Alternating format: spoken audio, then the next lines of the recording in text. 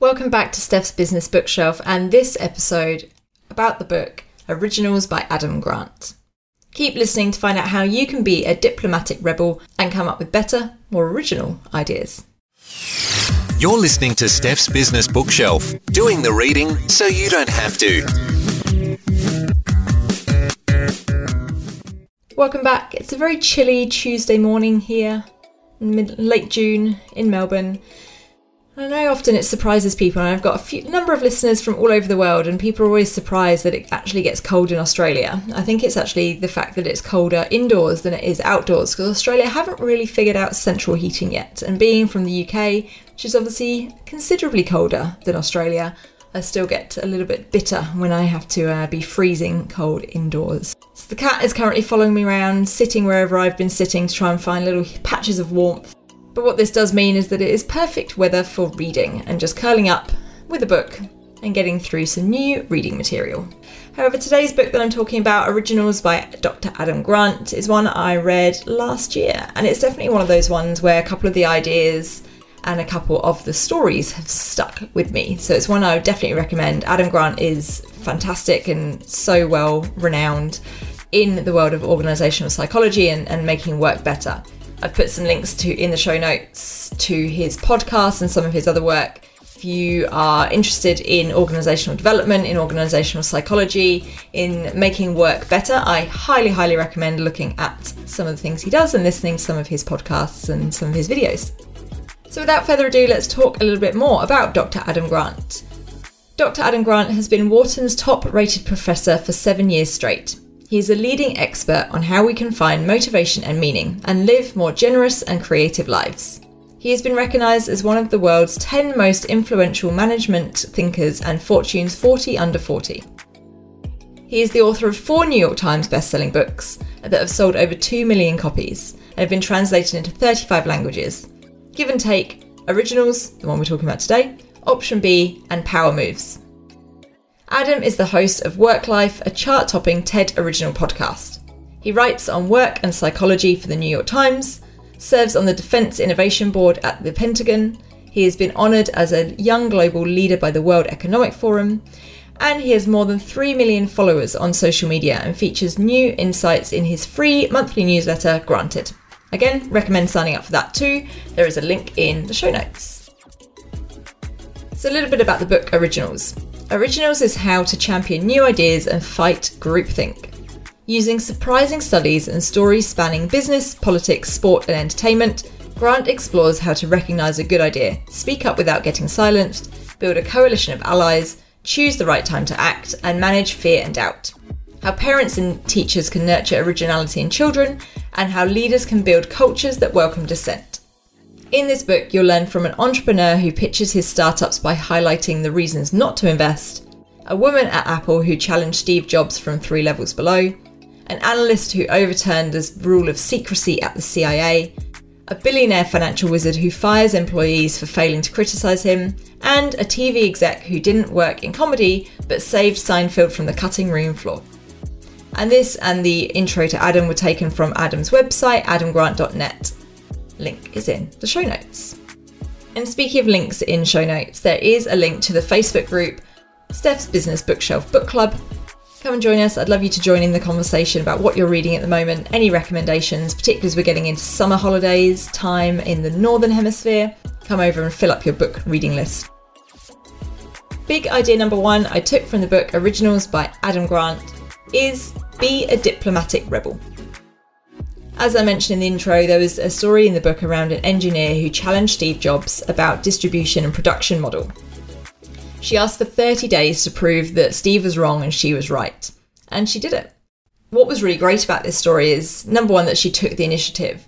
That Apple had obviously created a culture where betterment and continuous improvement was so important that she felt that even Steve Jobs, who, let's be fair, if you've read anything about Steve Jobs, wasn't necessarily the most approachable person at the best of times, that she could approach him and know that because she was focused on making things better and making things work better and more efficiently and effectively and aligned to where Apple were going, that this would be important. The other important point from here is that if you want to change minds, and particularly if you want to radically change things, you need to keep ideas close to known ideas. So for example, the Lion King script at Disney was not very well received initially. People didn't really get it, they didn't understand what the point was. But when the writers explained that it was like Hamlet with lions, people are, oh yeah, of course, oh that sounds great. So being able to align your idea to something that people are already familiar with is really important, particularly if you're doing something quite radically different. You can also make people familiar with your idea by bringing it up a lot and containing it within other ideas. Adam talks in the book about needing to bring up your idea 10 to 20 times, which is interesting for those of you who are maybe running businesses or working internally at a company, and think about how many times you might need to feel like you're banging on about an idea or something before people start to think, oh yeah, I've heard this before, this sounds like a good idea, because they start to get familiar with it. They start to make their own stories around it. They start to feel more comfortable with the new idea. There's also the idea of a Trojan horse idea, so something that is radical that is cloaked in something conventional.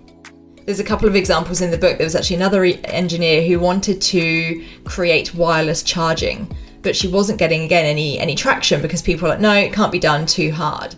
So she started to ask secretly for the different parts and ask people to help her work on something, telling them that it was actually something pretty benign and something that they'd worked on previously. But secretly, she was actually creating a wireless charging device.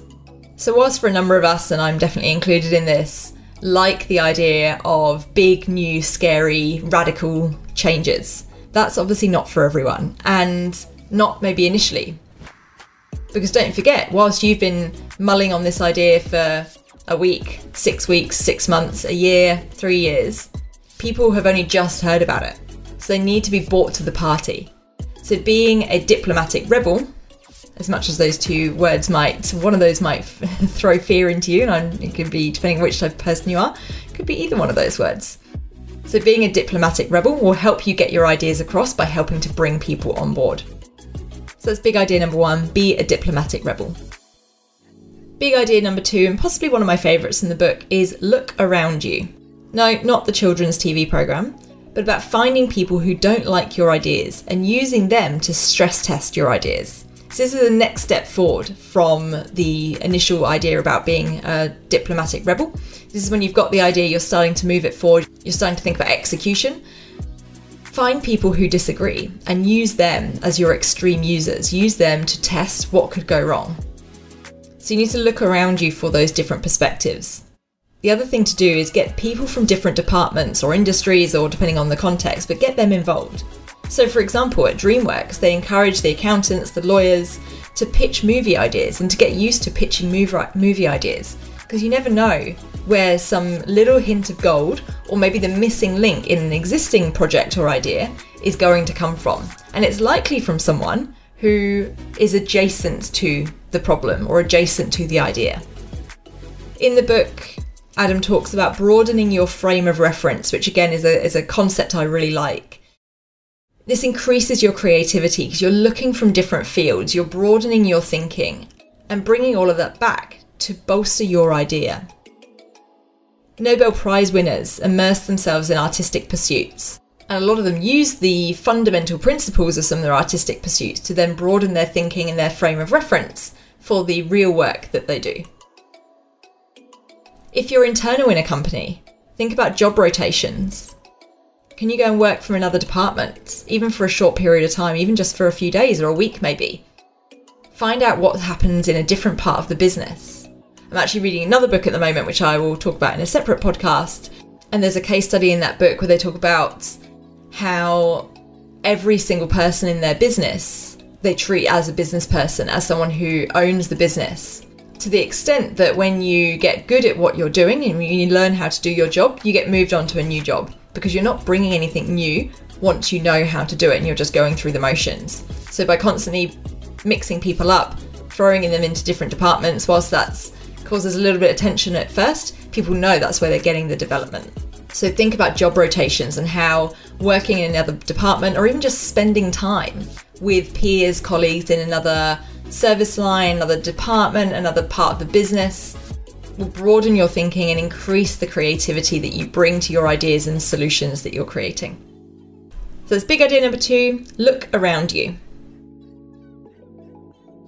Big idea number 3, probably my favourite words, embrace Vujade, which is the opposite of déjà vu, but I think way more fun to say. Vujade. So the opposite of déjà vu, this is seeing the same thing but through a different perspective or different eyes. So for example, the founders of Warby Parker, which is a very big glasses company in the US, they were all students and they were thinking, well, why do glasses, as in seeing glasses that you put on your face, why do they cost so much? And why do they still cost so much? Because they've been around for a long time. And other things like other technology, for example, gets cheaper as the technology becomes more mature. So why do glasses stay the same or even get sometimes more expensive? One of my favourite ideas about ideas in this book and about coming up with more creative ideas is that when you realise everything is human-made, you can start to challenge everything. So often in organisations, I hear people challenge or push back and say, oh yeah, but the rules and this and the process. And I'm like, well, it's all been made up.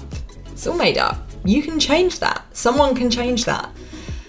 You need to get into the habit of challenging what is human-made, because everything was created, therefore everything can be uncreated and changed and moved.